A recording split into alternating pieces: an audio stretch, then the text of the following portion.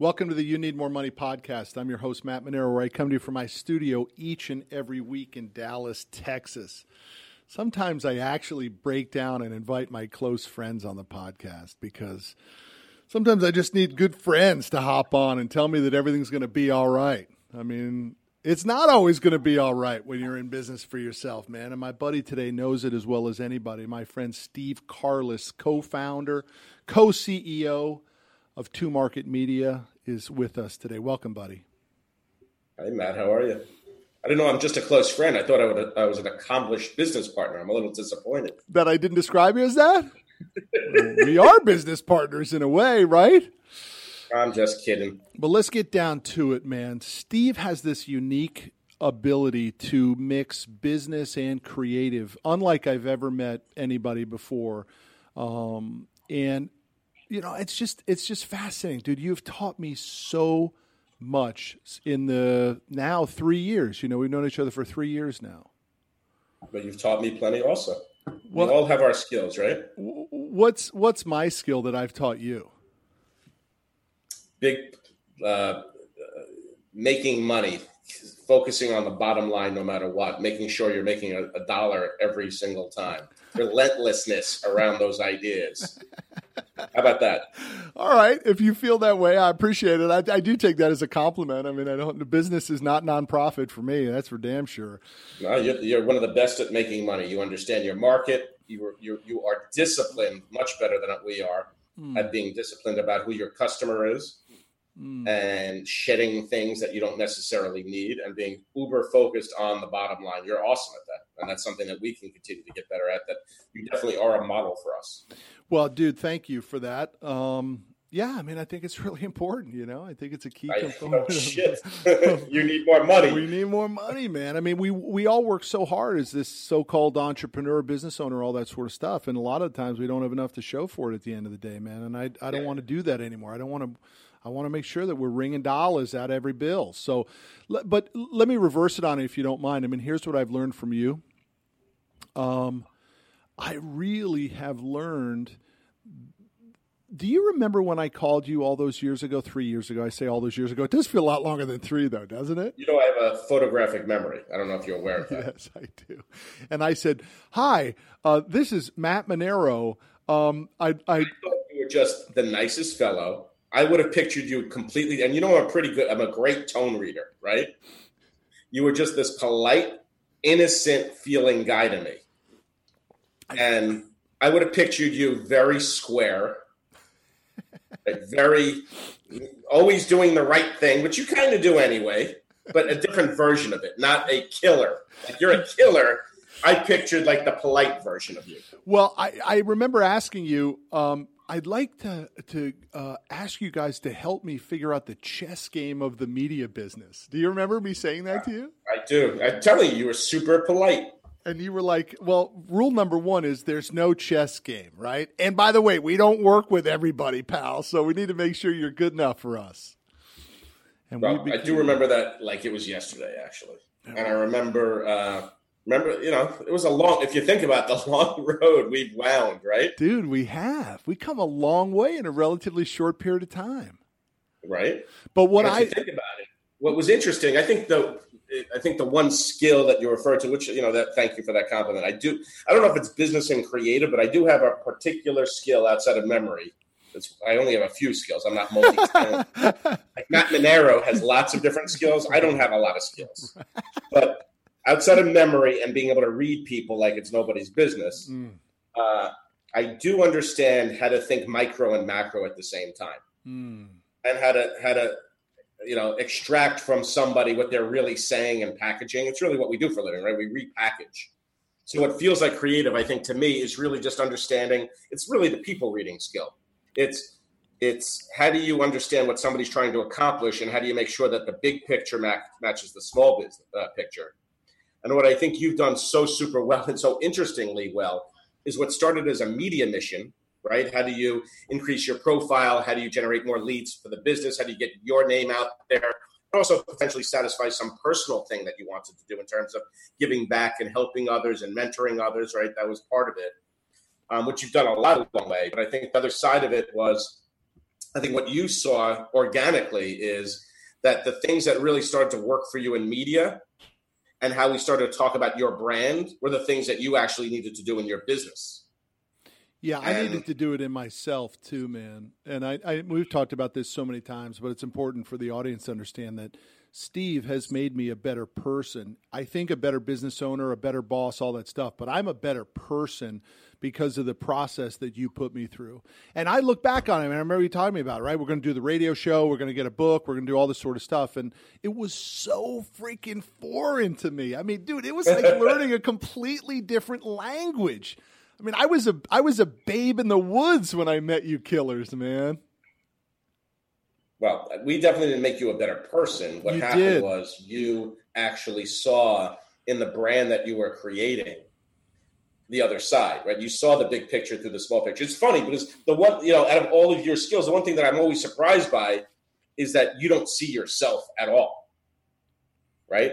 And you were a freaking gorilla, right? You were like we all are, right? When we start businesses, you built an amazing business way before you met us, right? And then by the time you met us, you could have not done another thing, Matt, right? And been pretty damn happy. Yeah, totally. Right? You were making it, right? And you still were pushing it. And I think what ended up happening was I think the way in which you pushed it ended up having even bigger repercussions for your business in a positive way.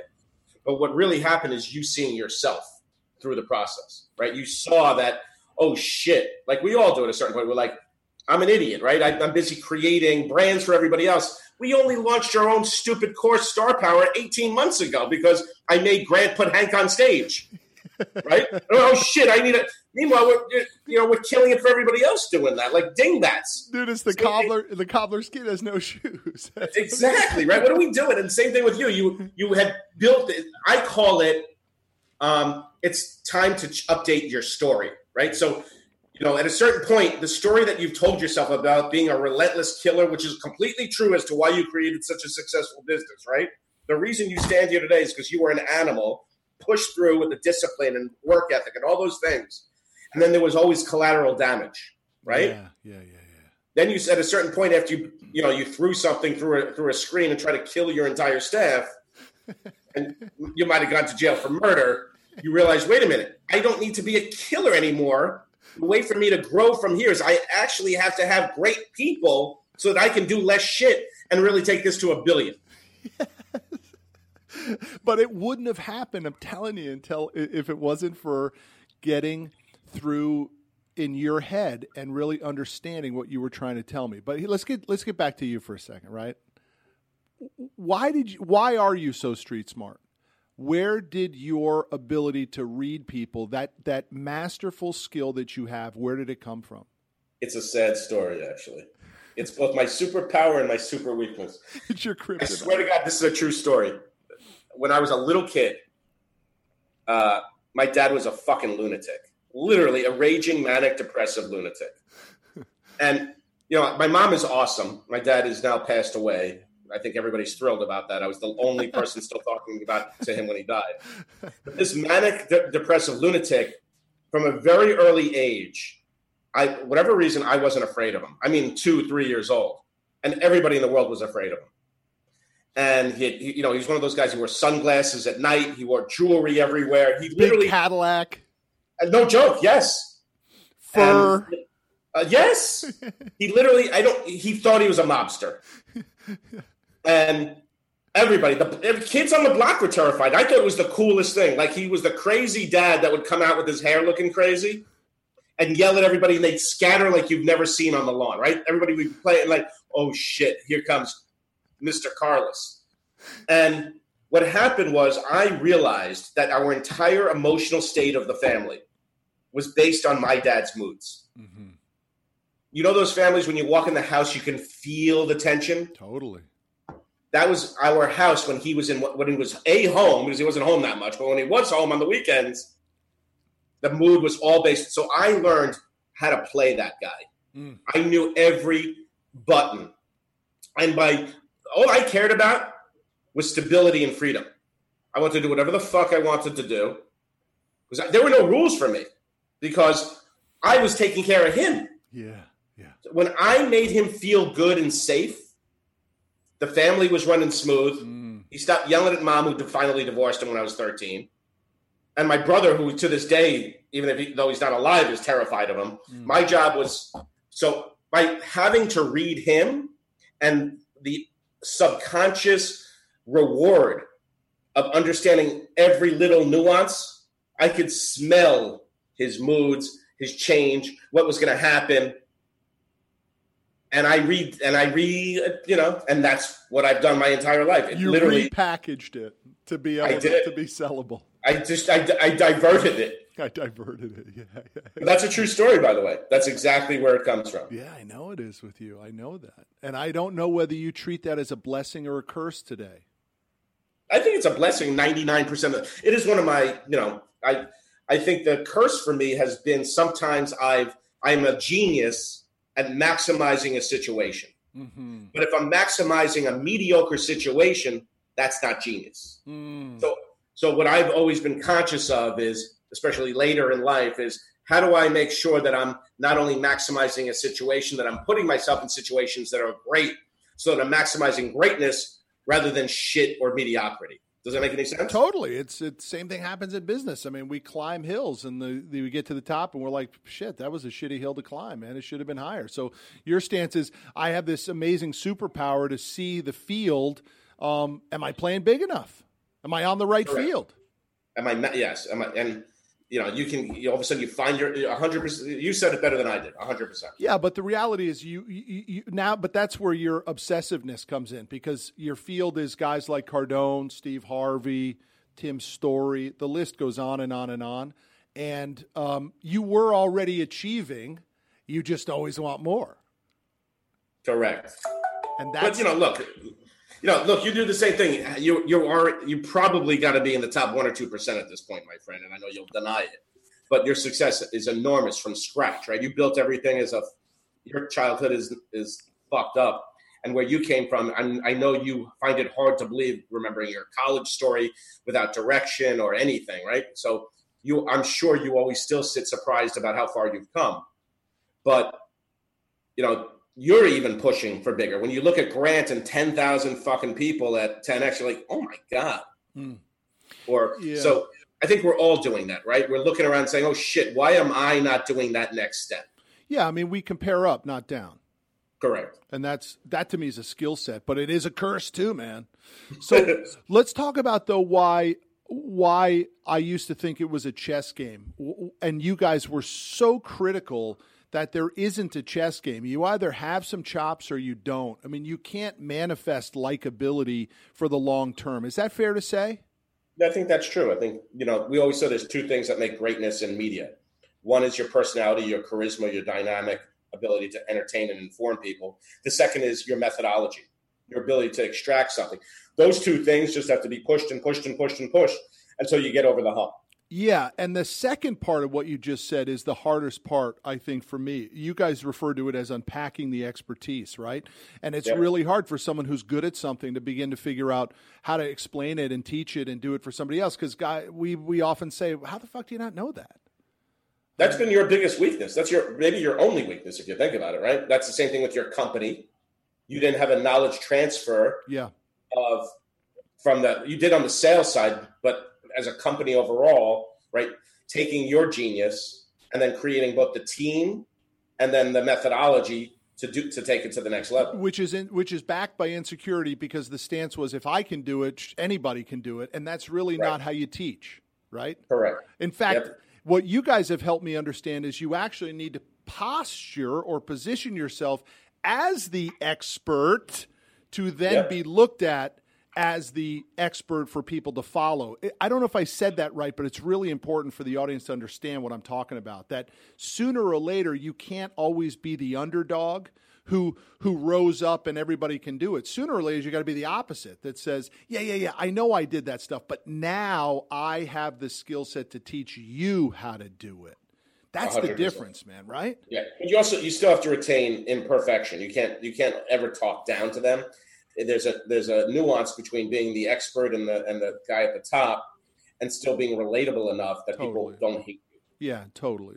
And that does happen to a lot of people, right? I remember you telling me a story where Steve Harvey, every day Steve Harvey wakes up thinking like today's the day that everyone's going to realize he's a fraud, right? Everybody has that. The very few have that. I mean, honestly, I don't have that. You don't? Never had that. Never worried about that. Don't give a shit. I know what I'm good at. I know what I'm bad at. I have zero confidence issues. Zero. But what are you saying, that the great ones still have tremendous self-confidence issues? No, I'm hoping that's not true. I'm saying that almost everybody does. I mean, Mel Robbins, oh my God. And you remember her when we were first working together, she was still kind of crawling, right? Yeah, now she's exploded. Right? And Grant Cardone, I mean, she has it. She has tons of insecurity issues. Grant Cardone I think he has zero. Now. But other than that, I've met very few that don't have some level of that. Mm-hmm. Yeah. So one of the phases that you're helping me with now is really to move into this. We're past this develop an opinion and then support the opinion, right? That grabs the attention. But now what we're trying to do is move into the show others how to do it thing. It's not good enough to say everybody can do it, right? If I did it, everybody can do it. Dude, that only works for a very small portion. Most people are like, yeah, I get it, but I still need you to show me how, the step by steps. Why is that so hard, buddy?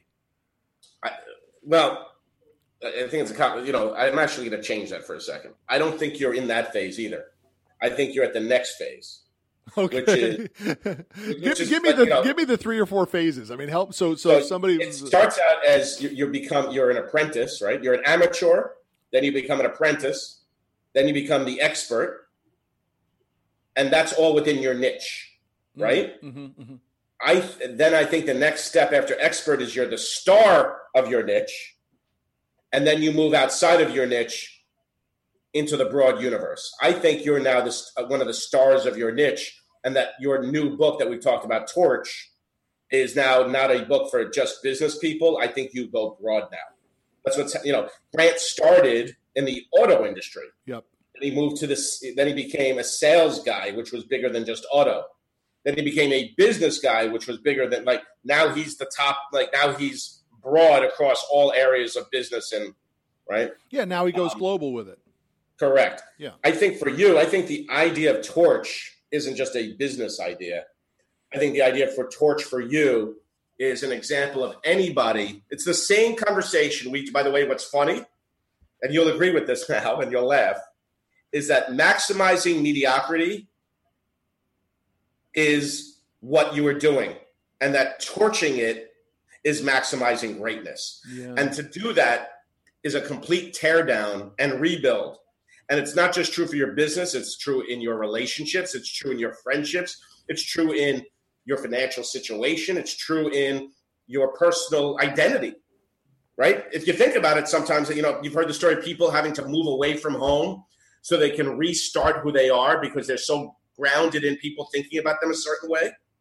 That's torching who you are because it's an old story, right? You have a new story.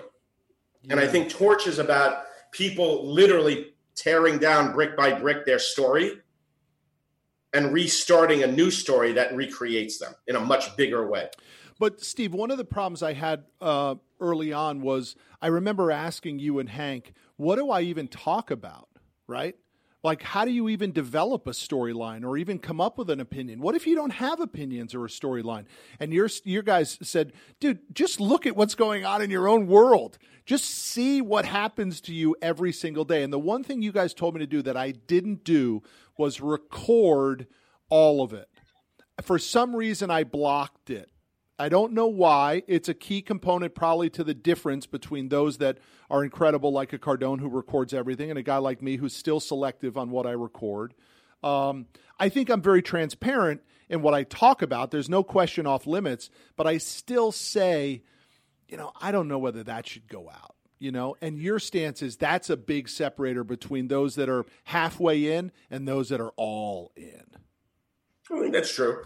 I think even Cardone there's a small, a very small, but there's still some version of hiding certain things. Hiding is the wrong word, about not recording everything, but yes, 99% of it Yeah, hiding is the wrong word, because people might think, well, you're not recording it because you have something to hide. No, that's not it. There are just not appropriate. It's not appropriate. There are competitive issues. There are legal issues. I mean, there's regulation issues. There's stuff. You know what I mean? I agree. And so I actually look at it as a street smart guy that says, why would I ever put that out? But it does prevent you from maybe necessarily going mainstream. I agree. I think you've always been debating that kind of stuff as to where you've changed your mind 1,700 times as to how big or how little you want to be in the media too. Well, let's be straight about that, because I find it a little bit disappointing. I mean, I know that Joe Scarborough is on TV and the guests that are on his show, because they're willing to take an aggressive stance against somebody just to get on the show. That doesn't appeal to me, right? I just want to be who I am and pure about it. Whether that gets you on Fox or not, that's a different story. But who doesn't see the guests on Fox and see right through them that the only reason they're on Fox is because they choose to be a jerk about Trump or about somebody else?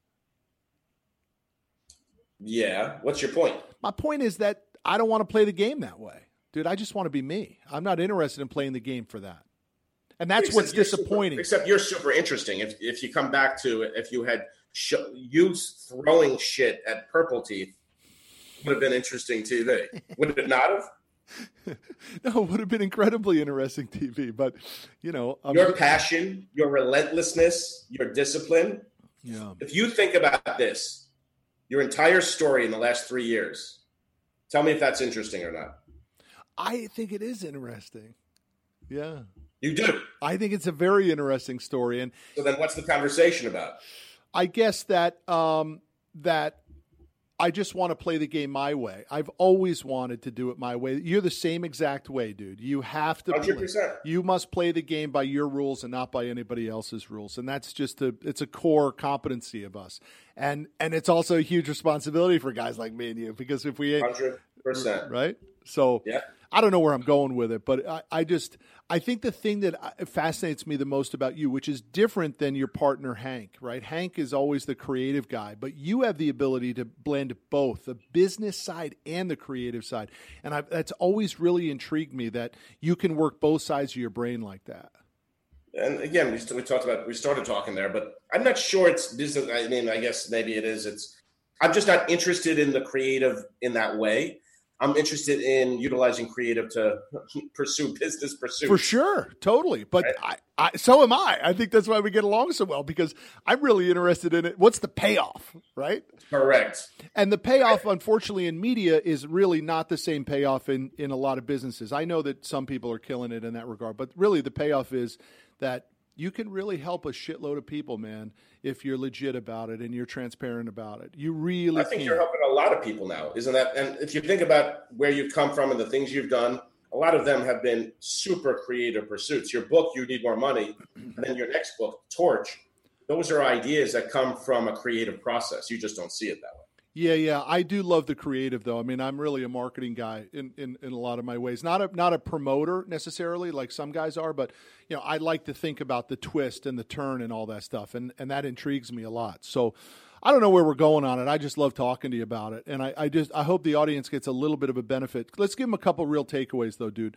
What are people doing wrong on social? When you look at it, I know you're not even that big on social. You don't, but I know you look at it just from a business standpoint. What are people doing wrong? Yeah. So look, I'm not on it because my partner's on it, and we need one voice to the external world. So I'm aware of everything, right? And I coach everybody on it. Social is pretty stinking simple. It's about sharing who you are and not being afraid of it.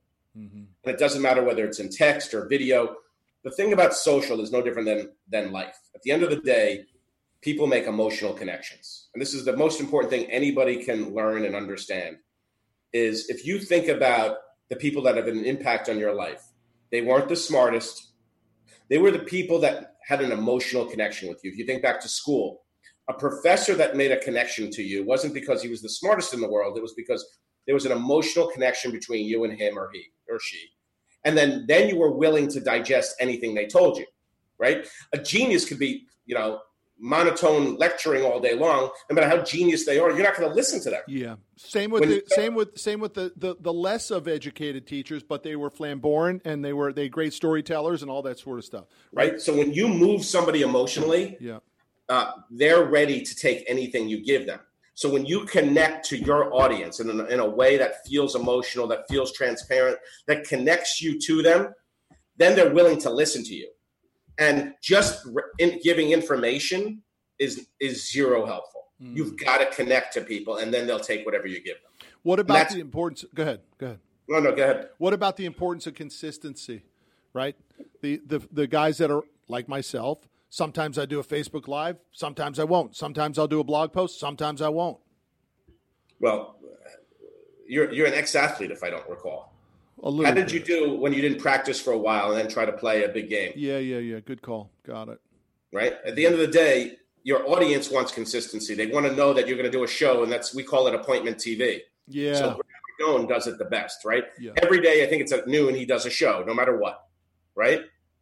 Your audience wants to know they can rely on you, and that whether they want to tune in or not, they always know where to find you. Yeah. That you're always going to provide them with A, B, and C. The consistency is about them being able to rely on you for your expertise. Appointment TV. I love that, man. Let's just wrap up on this importance of the opinion. It's not just the ability to show up. You have to have something to say. How do people form a better opinion?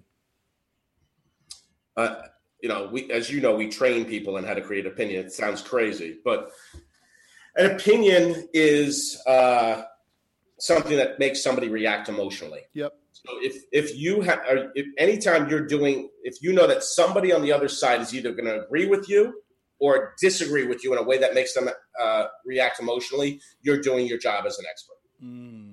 That's a key component to being an expert. I love what you just said there, man. That is the difference between being an expert and being an amateur right there. Buddy, I love you. I appreciate all you've done for me, man. I'm grateful that you said some nice things about me, but I'm telling you, you've done more for me than I've done for you. That's for damn sure. I think that's unlikely, but I'll take the compliment. I think we're coming to Dallas the next week or two, so we'll see you soon. For real?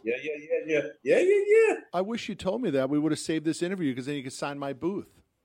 I'll sign your booth anyway, baby. All right, buddy. I'll see you soon. Take care of yourself. You too. Bye-bye. Thanks, man. That's our episode this week with your host, Matt Manero. Check us out every Friday at 12 p.m. Central as we discuss money, your life, and how you need more money.